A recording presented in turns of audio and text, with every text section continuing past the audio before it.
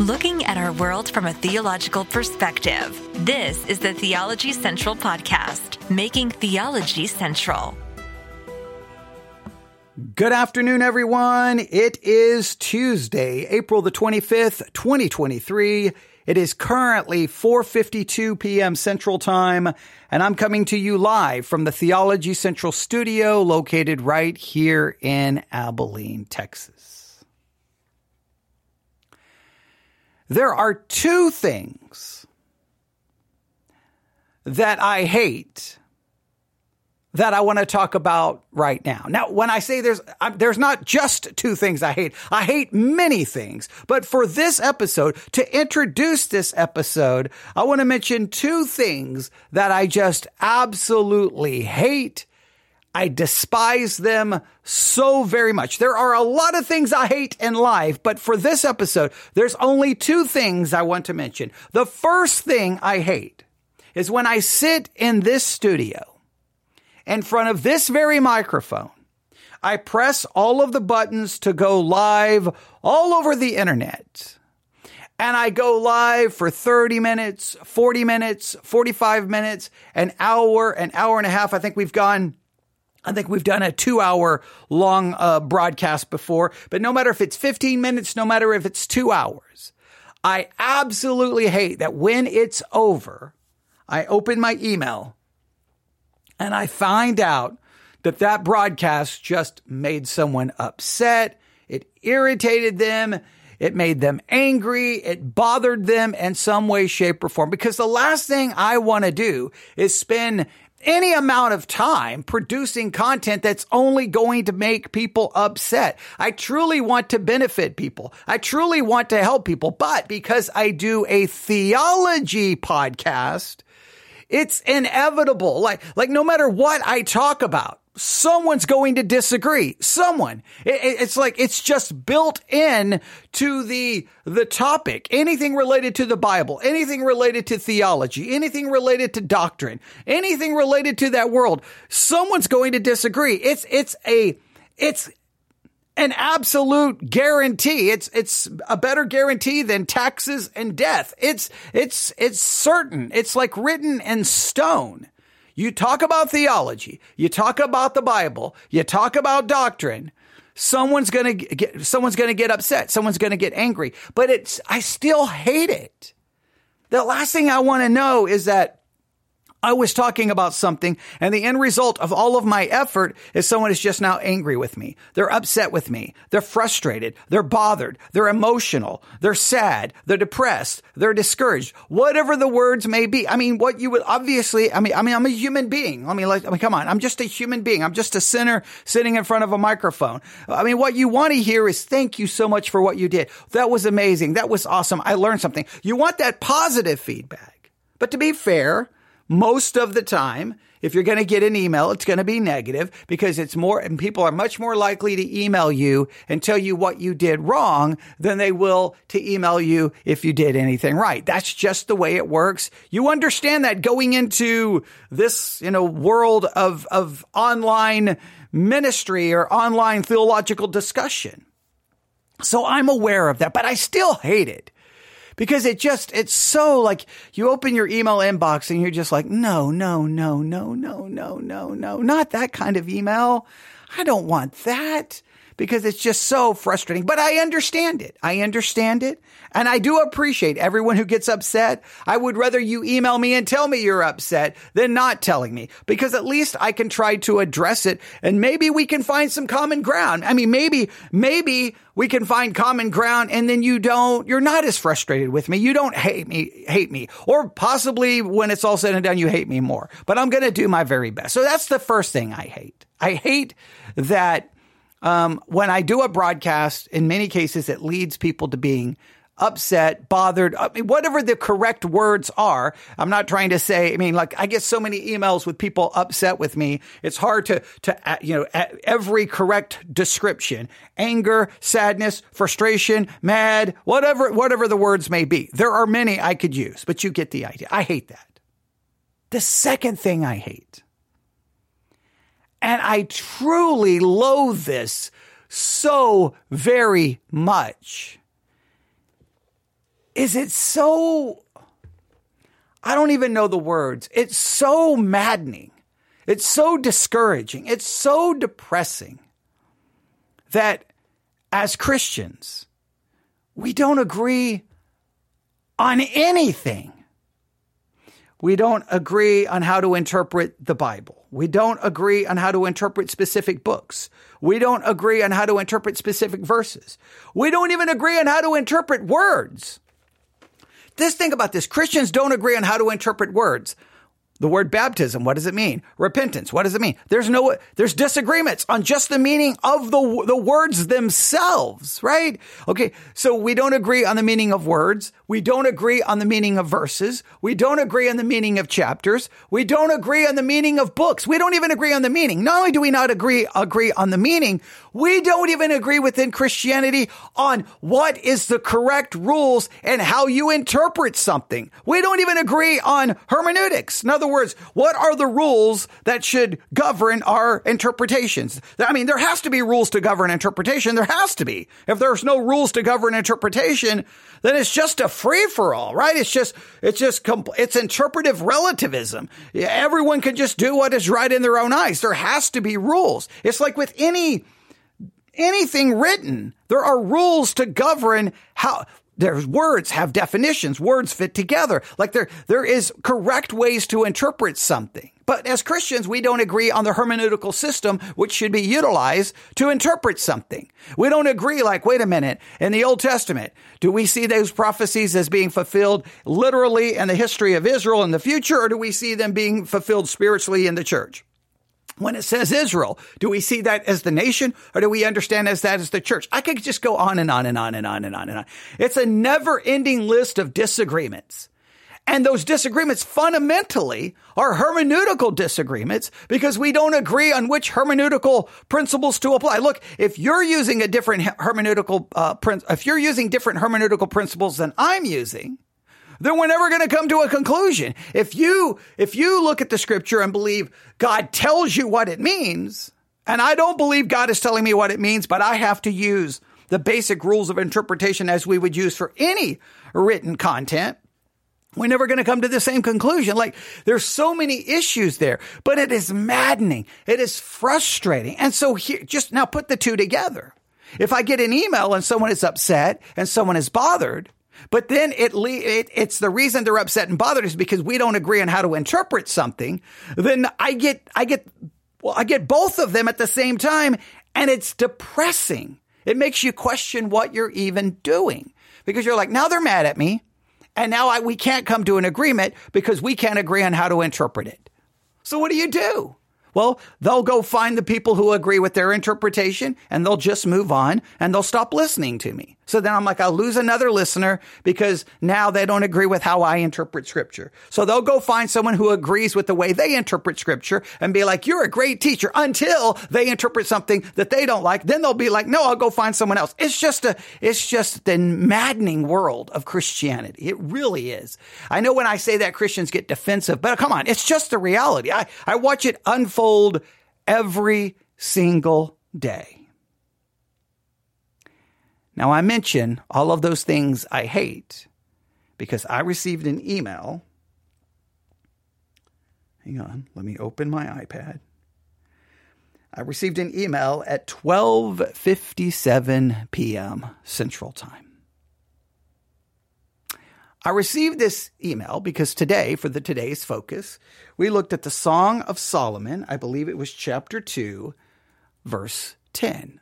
The Song of Solomon, chapter 2, verse 10, which reads, My beloved spake and said unto me, Rise up, my love, my fair one, and come away.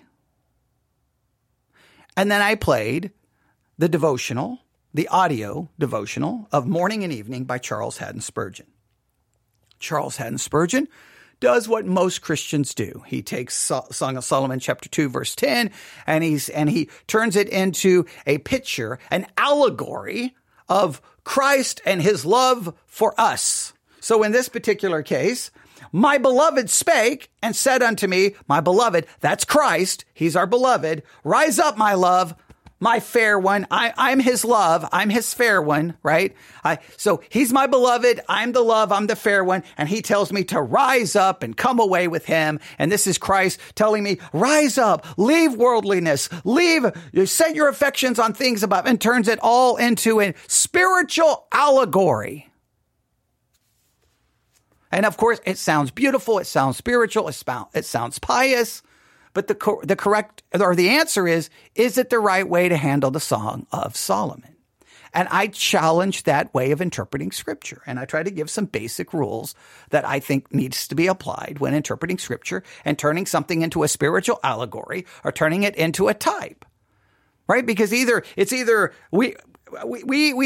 have to understand what it is. Like, is it a historical narrative? Well, when did it become a spiritual type? When do we make it an allegory? So some basic questions. And one of the things I said is, hey, even if you take the Song of Solomon and want to do it that way, well, then just do this. Interpret it that way, verse by verse by verse. Do a verse by verse study of the Song of Solomon, interpreting it as a spiritual allegory. And I'm sorry, it's going to become uncomfortable and it's going to become difficult. It just is. But by all means, go ahead and do that. So I kind of challenged it, but I really I tried my best to kind of hand it to people to just give them some thoughts. But I did ask for people to share their thoughts, and someone took the time to share their thoughts, and they shared a lot of them. And I'm very appreciative that they did. Because it says, okay, you asked. Song of Songs. That was the title of the email. Obviously, I'm not giving name or anything along those lines, obviously. Now, again, I'm sad that they'd so disagree. I'm frustrated that Christians, we look, this is an example. We don't agree on how to interpret the Song of Solomon. So who's right? See, that's always what it comes down to. Whose interpretation is right? Who gets to say which interpretation is right? Like, think about this. Okay, let me just try to explain. If we take a great novel in history, and someone's going to be like, this is a good novel. Someone's going to say, this is garbage. This is great. Okay, wait a minute now. First of all, we have to ask ourselves, are we judging based off an opinion? You love it, you don't love it. Okay, well, that's just opinion. Now, if it's just an opinion, you can say things like, it's my favorite. It's the best to me, because now you're not making an objective standard. You're not making an objective claim about its quality. You're making a subjective claim about how you feel about it. You can do this with music or movies or a TV show or a novel, right? If you say things like, it's my favorite, it's the best I've ever read, like you're making claims that just shows you it's your subjective opinion, well, then there's no reason to argue or debate. I could just say, well, it's not my favorite. I don't like it, but who cares, right? Because there's no right or wrong answer. It's subjective. But if you make claims, this is the greatest novel ever written, it's the top 5, it's better than, once you start making these objective declarations, well, now guess what? Before we can argue, before I can come to you and go, no, Lord of the Rings is trash, we first have to agree on what is the criteria in which we are judging it. What is the criteria, right? So then we would have to come to an agreed upon criteria. Then we would have to apply the criteria to the 2 books we disagree with and then see based off that criteria, which one is the best and which one isn't. So much of our discussions in life is very subjective. But once you make an objective claim, well, then you've got to have an agreed upon standard in which to judge that objective claim. That makes perfect sense, right? So if we come to the Song of Solomon and you're like, we should interpret it this way, and I'm like, no, we should interpret it this way. Well, before we can even address that, well, what's the agreed upon hermeneutic? What hermeneutic are you using? Now, if you turn to the Song of Solomon and to a full-blown allegorical, spiritualized picture of Christ and his love for the church, and I'm using it in a much more historical, grammatical, literal approach, we're not going to come to the same conclusion, ladies and gentlemen. You've gone straight allegorical hermeneutical system, and I'm using a historical grammatical one. We're not going to come to the same conclusion. We could argue about it from now until Jesus comes back, and then we could argue through it throughout all of eternity, and we would never come to an agreement because we have a completely different basis in how we're interpreting the book.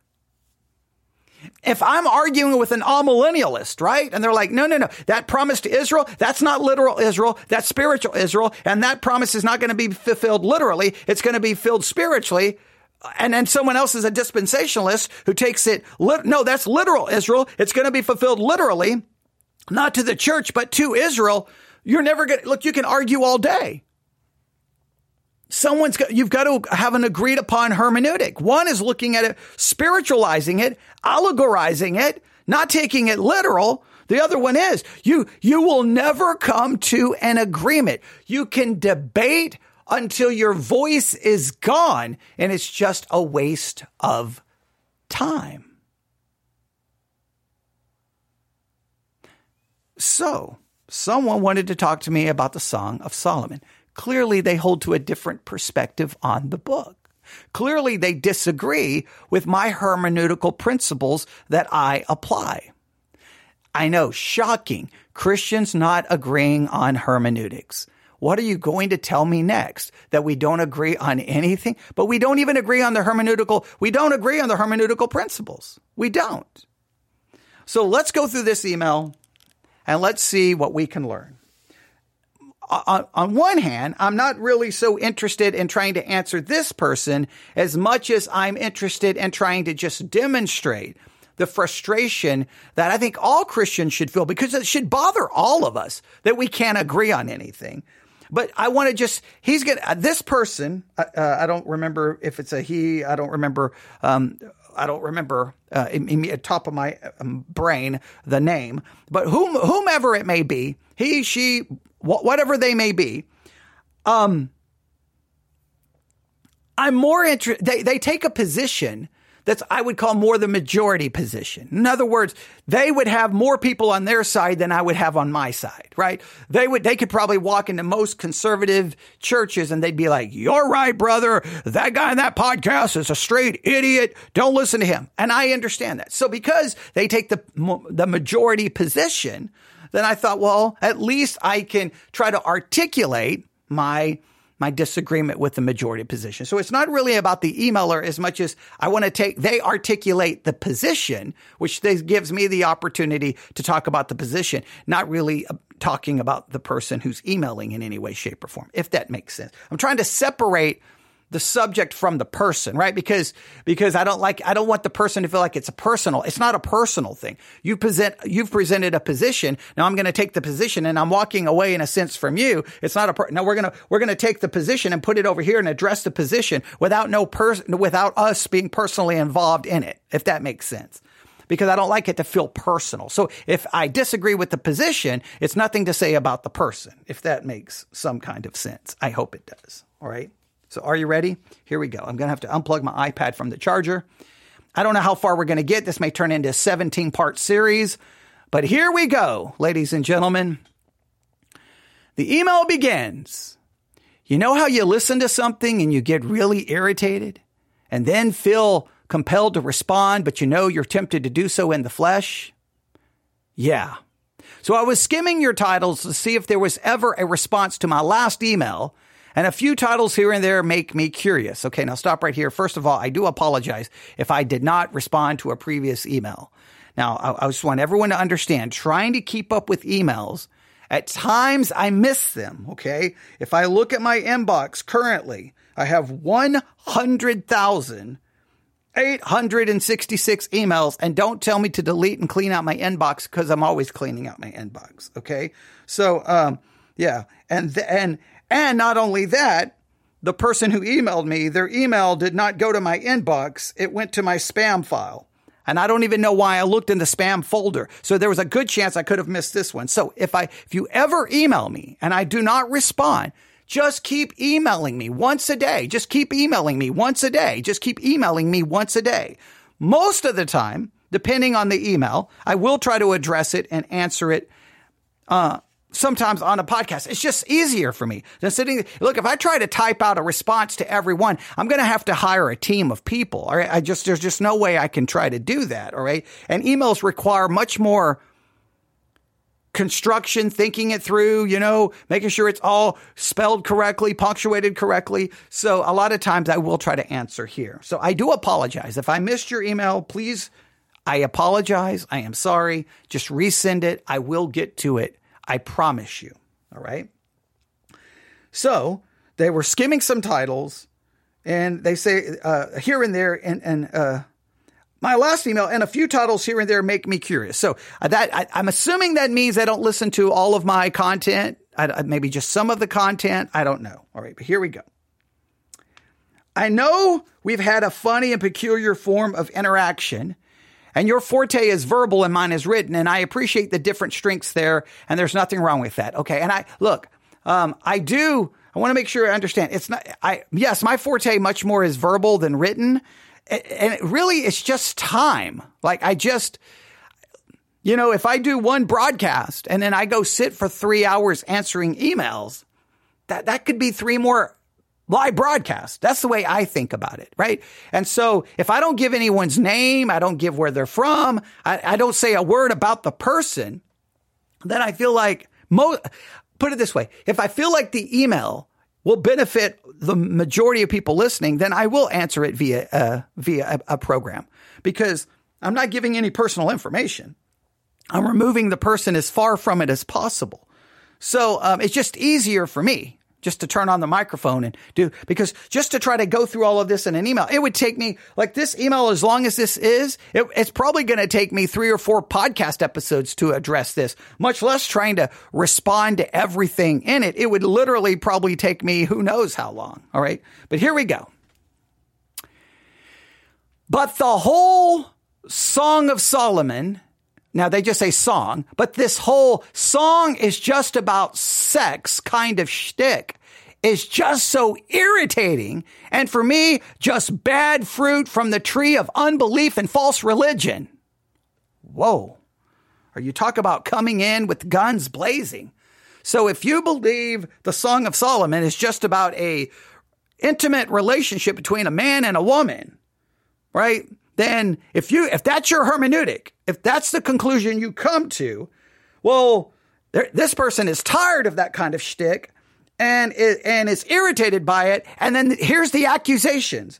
It's bad fruit from the tree of unbelief and false religion. Whoa. So if someone believes that, they have a false religion, they're not saved. You're telling me a saved person could not come to that hermeneutical conclusion about the Song of Solomon and go, Now, I want to remind everyone of what I said in my podcast episode this morning. I took my church and said, let's work through the Song of Solomon verse by verse. Now we're going to use, I can't remember the book we used, which it's spiritual, it's allegorical, it's about Christ in this church. And I cannot remember how far we got into it. And I'm like, okay, guys, what do you think? And everybody was kind of like, oh my, I don't like that. Like, how do we spiritualize that? Like, it got uncomfortable, right? Now we read what they tried to say about it. And it was, look, when you're spiritualizing something and you're really just like, come on, man, you're just making stuff up because there's nothing in the text that would lead to that spiritual interpretation. You've got a problem. So just for the record, I tried to go through the book and teach it in an allegorical and spiritual way. And you get so far into the book and you're like, this is just like, I'm just making stuff up now. Like I'm taking the words on the page and just like, hey, ignore what's on the page. This is about Jesus and how much he loves you. And I'm like, no, that's not what the text says in any way, shape or form. Now, there are some parts of it where I'm like, okay, that could possibly work. That could possibly work. There are some verses I'm like, okay, I can make it work. But then I'm like, wait a minute. So do I have 2 different rules of interpretation for the Song of Solomon? These verses are spiritual. These verses are literal. Like, okay, now am I being consistent in my hermeneutic? just because someone has a different hermeneutical conclusion doesn't mean it's the bad fruit of false religion. It could mean they just use a different hermeneutical system than you.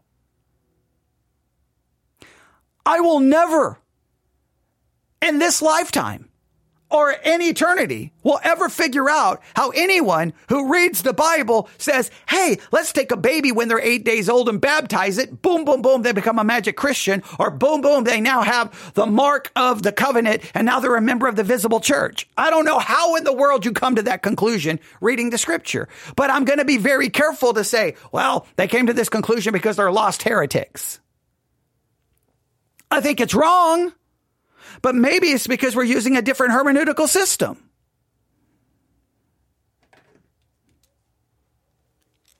Right? So I don't think we have to attack someone who believes that the Song of Solomon is a book about physical intimacy and the love between a man and a woman and immediately say it's the fruit of unbelief and false religion. It could be the result of a different hermeneutical system. As you know, I can tend to be blunt and not as tactful as I would. And a lot of that is just how difficult I've found talking with Christians is, as they often pull me into the flesh with provocation and mistreatment. And then you start to get over defensive and have a battle-hardened attitude before you even begin. And I admit that is not a good thing. Well, look, I do understand talking to Christians can be maddening. I do. Look, we're in complete agreement. Drives me crazy. Now, what drives me crazy is because of the thing I started with. We can't agree on anything. You start talking to Christians. I would rather talk to Christians about the weather, about sports, underwater basket weaving, bubblegum blowing contest, any subject other than the Bible, Jesus, or theology, because almost inevitably it's going to end up in a disagreement. And it's going to get frustrating. That is sad. It's like, oh, here's a group of Christians. Okay, what can we talk about? What can we talk about? Hey, how's the weather, guys? Hey, guys, you want to do storm chasing? Hey, guys, you want to talk about underwater basket weaving? Hey, guys, you want to talk about the latest Marvel movie? Hey, guys, you want to talk anything? I mean, literally any subject. If someone says Jesus, I got to go. Where are you going? Well, there's some atheist over there talking about Jesus. I'll probably be much more in agreement with them than any of you. And that's sad, but it's just the reality. So I feel you there. We're on the same page there. And yes, next thing you know, I can do the same thing. I can get frustrated and I can act in a way that I shouldn't. But I would just point out, you can't just start off by saying because someone has a different interpretation of the Song of Solomon that it's the fruit of unbelief and false religion. Like that's just not fair. That's just not fair. And let's really get down to it. Let's say someone takes the Song of Solomon and completely allegorizes it. Like, it's this beautiful picture of Jesus and the church. And someone else is like, no, it's a very real picture of an intimate relationship between a man and a woman. Now, let's say they have those two different interpretations. Why would one be the sign of unbelief? Like, does that change any major theological position? Does that change what someone believes about Jesus, the Trinity, salvation, redemption, atonement, justification, imputation, propitiation? I mean, does that, I don't think that would have any impact on anything other than how we approach the Song of Solomon. Now, the real question is, okay, no.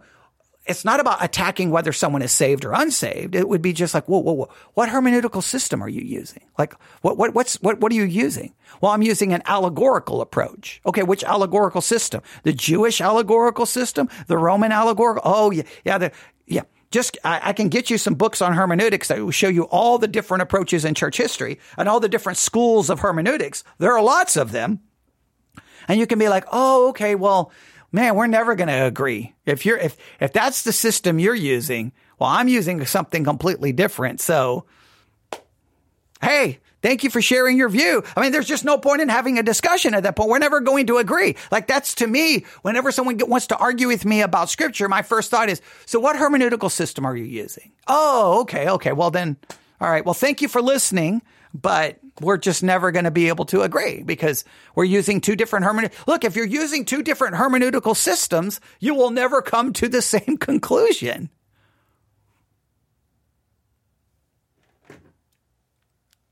All right, let's continue. The whole argument of only if an Old Testament passage is quoted in the New Testament can it speak of Christ is just silly and disingenuous to me. All right. Now, they're going after my perspective that they call silly and disingenuous. I don't know how I'm being disingenuous. I'm being very genuine. I'm being very genuine. All right. My perspective is we come to an Old Testament passage, right? And I look at it and I'm like, could that picture Christ in some way, shape, or form? Could that show me Christ in some way, shape, or form? All right, stop. Before I do anything else, I'm going to go to the New Testament. I'm going to look to see, is this passage quoted in the New Testament? Boom. If it is, how does the New Testament writer use it? Does the New Testament writer use it to point to Christ, or does the New Testament writer use it to do something else? Now, if the New Testament writer does something else with it, well, then that would cause me pause. Well, wait a minute. They didn't use it to point to Christ. So why am I using it to point to Christ? Because the New Testament writer who's writing under the inspiration of the Holy Spirit did not do that. That would give me pause. I don't see how that's silly or disingenuous. That sounds to me pretty smart. Second, if they point it directly to Christ, well, then problem solved, right? Now I have a New Testament writer writing under the inspiration of the Holy Spirit who takes that passage and applies it to Christ. All right, so now we're in agreement. So if the New Testament writer doesn't point it to Christ but uses the scripture, then I'm going to use it the way they use it. Second, if they use it about Christ, then I'm going to use it about Christ. That to me sounds like solid, safe, biblical hermeneutical principles. Now, what do I do if the New Testament writer doesn't even quote it? What do I do if the New Testament writer doesn't do anything at all with it? Okay, well, now I have to look at the passage and determine if I'm going to make this about Christ, what is the basis for me doing so? What is the basis for me doing so? What is the basis? Is it just that I'm coming up with a presupposition that every single verse is about Christ? Now, if that is your presupposition, on the basis of what? On the basis of what? Give me 1 second. Hang on, give me 1 second. I'm looking up something. I believe it's Luke 24. This is the one that's often quoted. Been in plenty of hermeneutics classes where I've had to deal with this. Luke 24. It's verse 47. I believe it's 47. Or maybe it's 27. Luke 24. Okay, yeah, Luke 24, 27. All right. Then speaking of Jesus, right, 24, 27, and beginning at Moses and all the prophets, he expounded unto them in all the scriptures the things concerning himself. Now, the way some read this is, hey, he started in Genesis 1:1. He went through every single verse and showed them how every single verse is about him.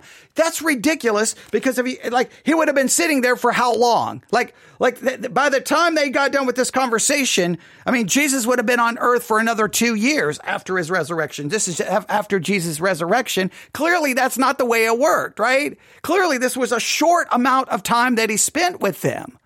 So he didn't go through every single verse. So how do we understand this? It just makes perfect sense just to read this in a normal way, that he started in Moses and all the prophets and expounded unto them and all the scriptures the things concerning himself. Everything in scripture that is about him, that's what he expounded. We don't know if that was 15 passages, 20 passages, 30, we don't know. Just whatever was in the scripture that is about him, he expounded. He doesn't give us the list.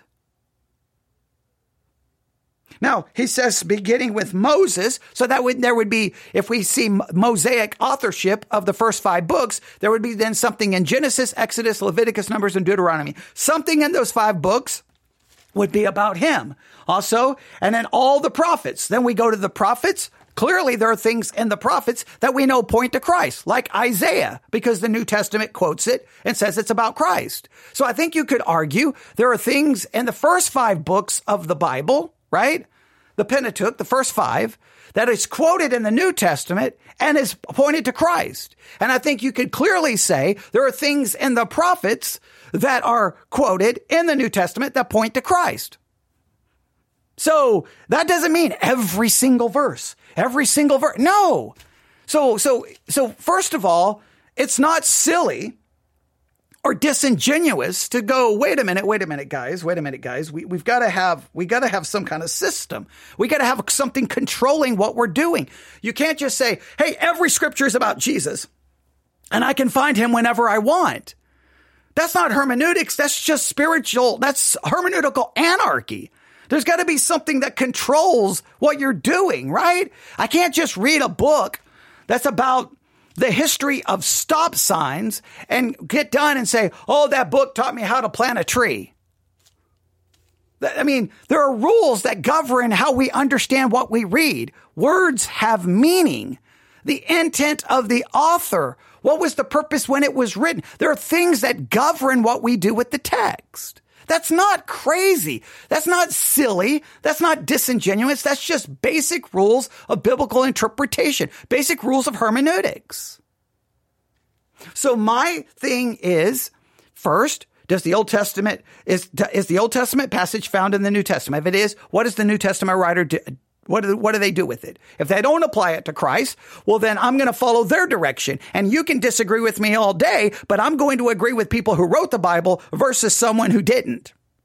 Second, if the New Testament writer uses it and applies it to Christ, well, then I'm going to go with the New Testament writer because once again, they're writing under the inspiration of the Holy Spirit. I'm going to go with them over anybody else. And now if the New Testament writers do nothing with it, that gives me pause. Wow, how is that a bad thing? like that to me sounds reasonable. So then what do I do? Well, I go look at the text and then I start looking I need some textual, I've got to get some textual clue. Something's got to jump out at me that going, whoa, this is an odd thing here. What is going on here? That seems kind of odd. What do I do with that? Right? Then I start looking. Okay, if I start saying this points to Christ, what am I basing this off of? I can't be basing it off of because, well, Charles Haddon Spurgeon said Song of Solomon chapter 2 verse 10 is about Jesus and the church. Who cares? He's not the authority. So what am I using? All right. So then I have to try to figure out what I'm doing. Now, he's going to point to one specific example, which I'm grateful for. All right. So here we go. This person says this. So the whole argument of only if an Old Testament passage is quoted in the New Testament, can it speak of Christ is just silly and disingenuous to me. Where in the New Testament is Isaac quoted as a type of Christ? Oh, that's right. It's not. And you will tell me that is bad hermeneutics and exegesis. If I see this is one of the strongest types of Christ in the Old Testament. Now, who says it's the strongest type of Christ in the Old Testament? Some would say Joseph is the strongest type. He's saying Isaac is the strongest type. Who gets to say who's the strongest? Where are the rules?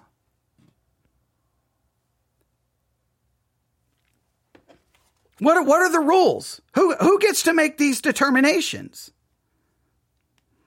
Okay, hang on.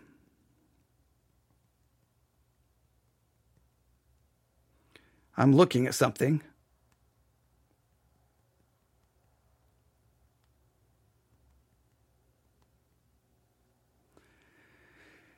Okay,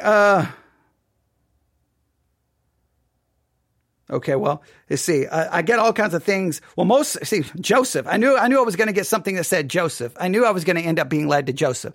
But if you look up anything about Old Testament types of Christ, you're going to get all kinds of articles, man. There's books and books and books written on the subject. And when you get into it, it just becomes it becomes crazy. We gave, I even worked through this. If you'll look up my entire series on typology, we worked through this, showing just how crazy it could get. We used J. Sidlow Baxter, Explore the Book, one of the books I had to use, I think, in the first school I ever went to.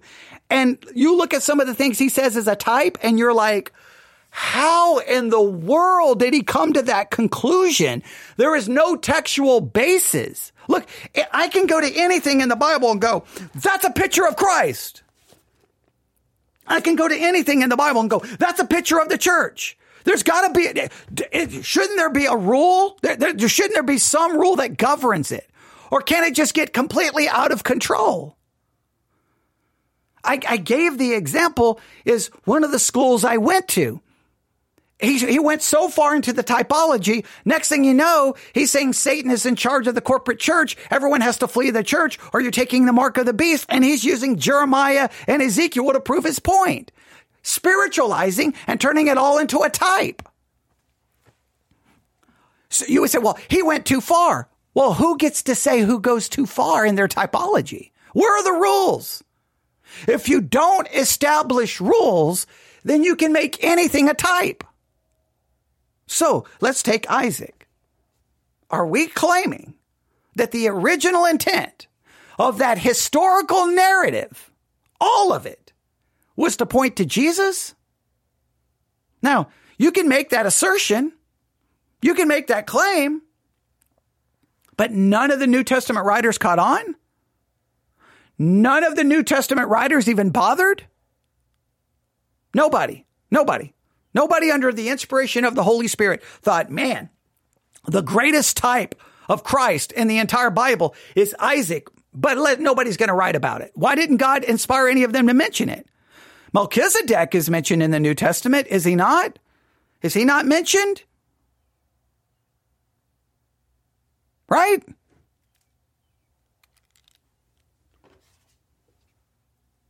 So, okay. So, they go on to say, it says, all right, so it says, this is one of the strongest types of Christ in the Old Testament. That is insane. There are thousands of types not directly quoted in the New Testament, and nowhere is this special rule of it has to be quoted verbatim is in the New Testament, and specifically, it is a type of Christ. Okay, let's stop right here. Okay. All right, good. Now they get somewhere. All right. There's thousands of types. And guess who gets to determine when it's a type? Oh, let me see. Who gets to determine? I want to know. Who gets to make the determination? Oh, wait. You get to make the determination. Wait. Where is that rule that you get to make the determination? Like, you're going to be using some kind of rule, right? You're going to be like, no. That doesn't, like I've had multiple books on types and the books disagree with each other. So if you're going to start working typology, are there rules to govern the typology? Where did those rules come from? Because you're demanding that you're saying, well, that rule that it has to be quoted in the New Testament, that rule is not verbatim in the Bible. Okay, well then what rules of hermeneutics come from the Bible?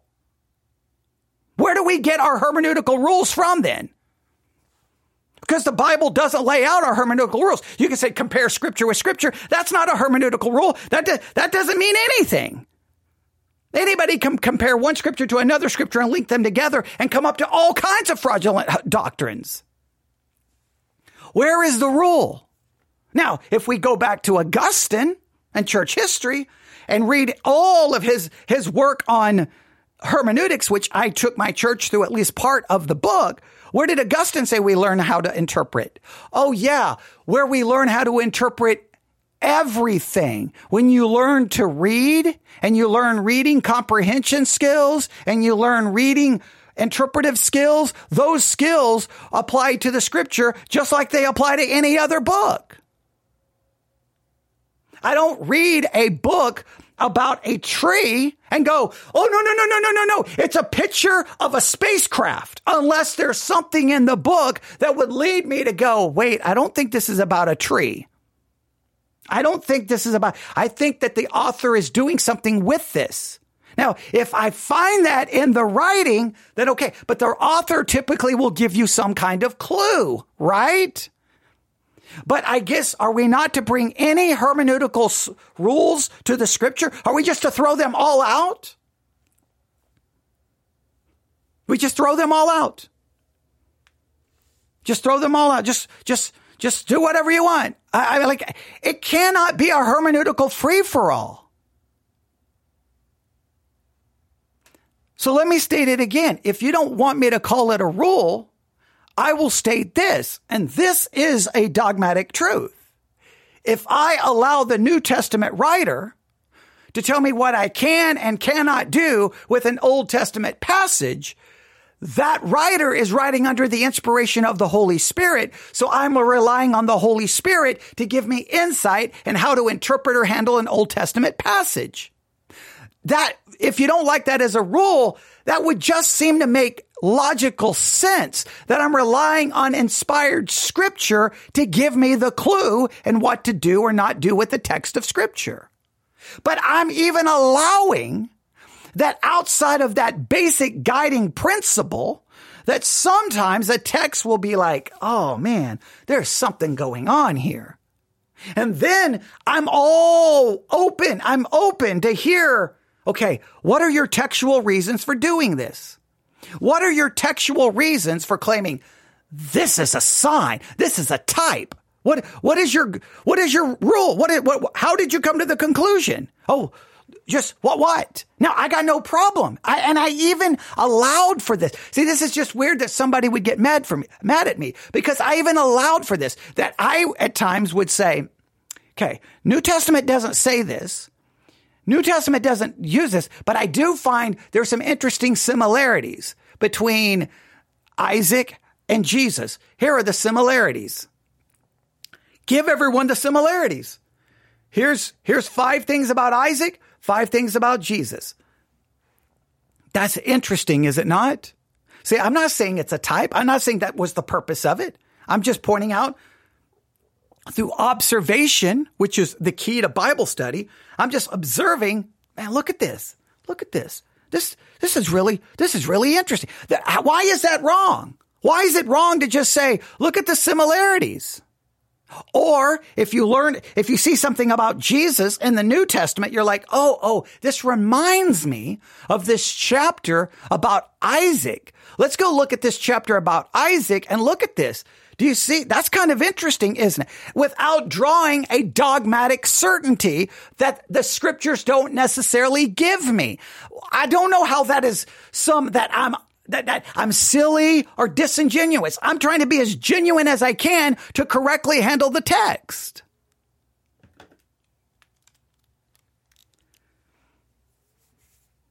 I'm assuming the person who wrote this, well, first, they want me to use hermeneutical rules to interpret their email. And I'm assuming his email does not give me those hermeneutical rules. Second, I'm assuming the person who wrote this email, they use some hermeneutical system in order to interpret the Bible. Like, I don't know, the Song of Solomon. Well, does the Song of Solomon give you the hermeneutical rules which you're utilizing to interpret the Song of Solomon?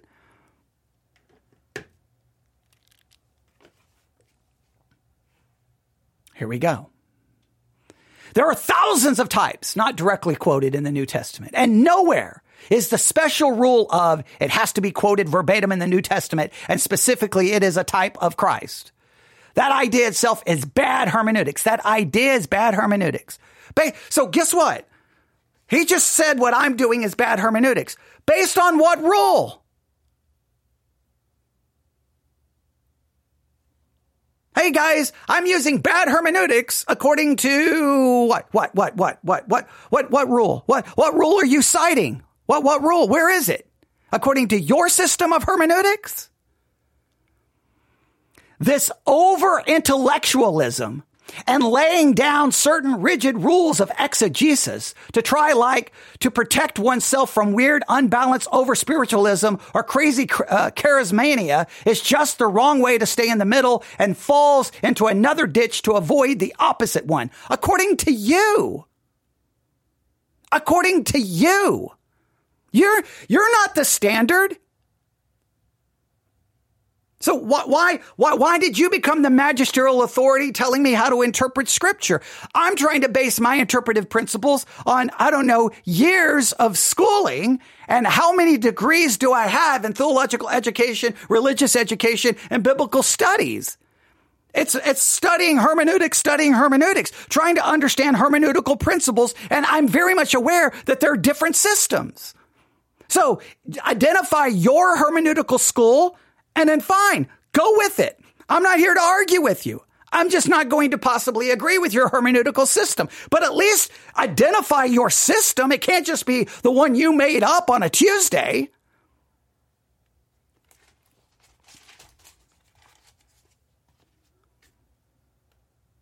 I've seen the videos of Calvinist leaders going on about how terrible some modern worship is because we actually express love for Jesus in an emotional, metaphorical way that's just too icky. But somehow icky is okay if it's physical love because that is how much sense false religious spirits make. I don't know why he's attacking Calvinists. I don't know, but okay.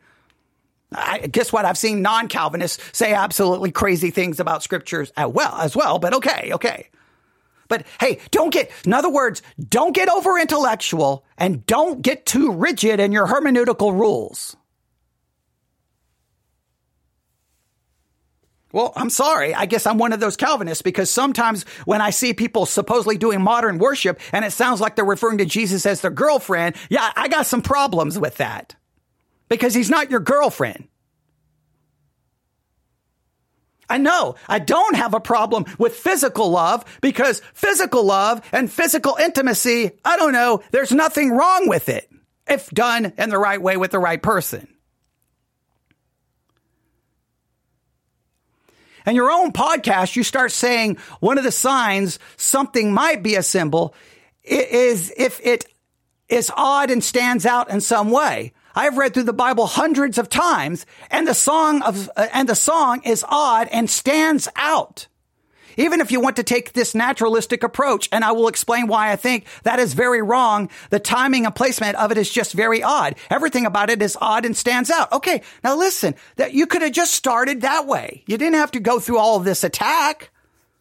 You didn't have to go through basically trying to act like you could have just, accusing people of being silly, disingenuous, and a fruit of unbelief and bad religion. You could just said, well, wait a minute. When I read the Song of Solomon, I see these interesting facets. And you could have just gave me you could just list the interesting tidbits. And I would have been like, because I even gave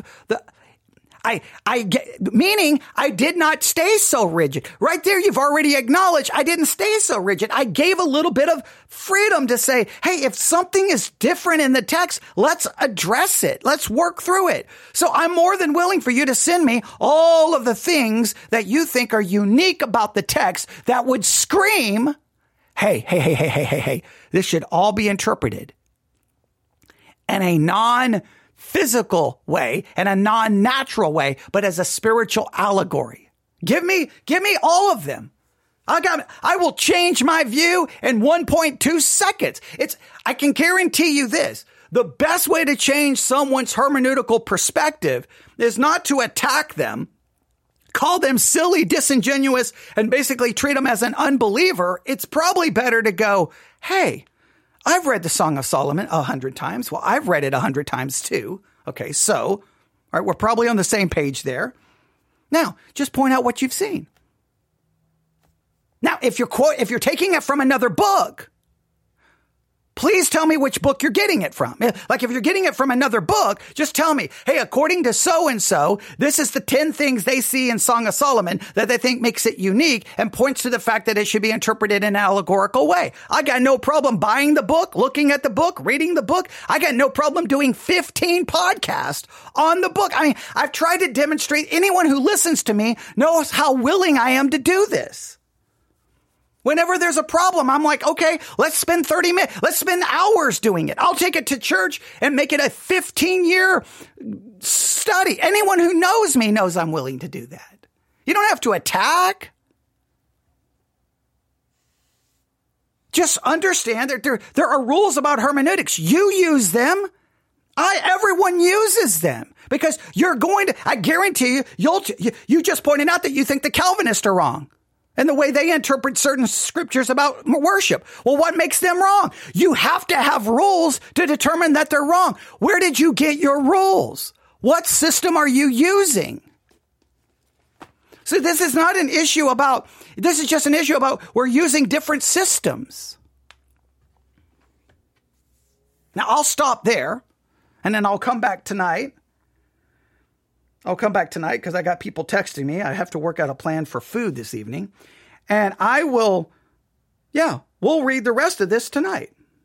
We'll come back tonight. So I tell everyone, come back tonight around 8 p.m. Central Time and let's dig in. Let's dig in and see what this person is going to give us about the Song of Solomon that may make me at the end go, hey, he's right. I'm more than willing to change my view. There's no reason to attack me. There's no reason. It's just like, all you have to do is say, hey, I approach the Song of Solomon from this perspective. Here's my hermeneutical system that I'm utilizing. Here are the 3 books which I greatly was influenced by. Here's what they have to say. Here's the page number. Here are the 5 things that I think clearly demonstrate Song of Solomon must be interpreted as a spiritual allegory. Would you consider? And guess what? I would turn on the microphone and consider them. All right? Yeah, someone just said, I'll be back at 8 p.m. Central Time. Yes, because there's no way I can finish this, and I'm already at an hour, and it's 975 degrees up here in the studio right now, and I'm literally pouring sweat, okay? So, yeah, it is crazy hot up here this afternoon. Yeah, I forgot to turn the AC on up downstairs, and I am burning up. So, all right, I hope that was beneficial. It comes down to everyone has a hermeneutical, now what frustrates me, everyone is using some rules of hermeneutics. Everyone is using rules. So don't blame that those rules are too rigid. Those rules are too intellectual. Well, then you want to use non-rigid, non-intellectual rules? So is this a battle between I take a non-rigid, anti-intellectual approach to biblical hermeneutics, while you take a rigid, intellectual one? Okay, which system is right? The non-rigid, anti-intellectual, or non-intellectual, if you don't want to use the word anti, or is the rigid intellectual? Who gets to determine which system of hermeneutics is right? By all means, use whatever method you want. Just don't be shocked if I have a different opinion. It may not be because I'm lost. It may not be because I'm silly. It may not be because I'm disingenuous. It may mean I just have a different system of hermeneutics. Now, if you do use a non-rigid, non-intellectual one, be consistent. And don't all of a sudden demand a rigid intellectual one when it's the interpretation you want, and then violate that when you don't want it. Okay? So I just think you have to be careful with that, right? Whatever system you go with, you got to be consistent with. All right. There we go. Email me. To the person who emailed. We will finish it, your email tonight. I will. No, if I have to stay up till 1 a.m, we will finish it. If I have to stay up all night, we'll do an all-night broadcast working on the Song of Solomon. I just wanted everyone to just go read the Song of Solomon and then go, if I take this as a spiritual allegory, let me read this verse by verse and see if it makes sense. That's all I was really trying to accomplish this morning. And I didn't know it was going to turn into all of this, but there we go. All right. We'll come back to it this evening. In the meantime, email me. Okay. I need someone else's email address. I need someone else's the person listening. I'm going to give out their email address. Okay. Whatever your email address, I'm going to give out my email address. newsif@yahoo.com. newsif@yahoo.com. newsif@yahoo.com. And I will just say this. It is horribly sad that we can't agree on anything in the Christian world. But there will never be agreement if we can't even agree on what rules of interpretation should or shouldn't be utilized. If we can't agree on that, it's a lost cause. Thank you for listening.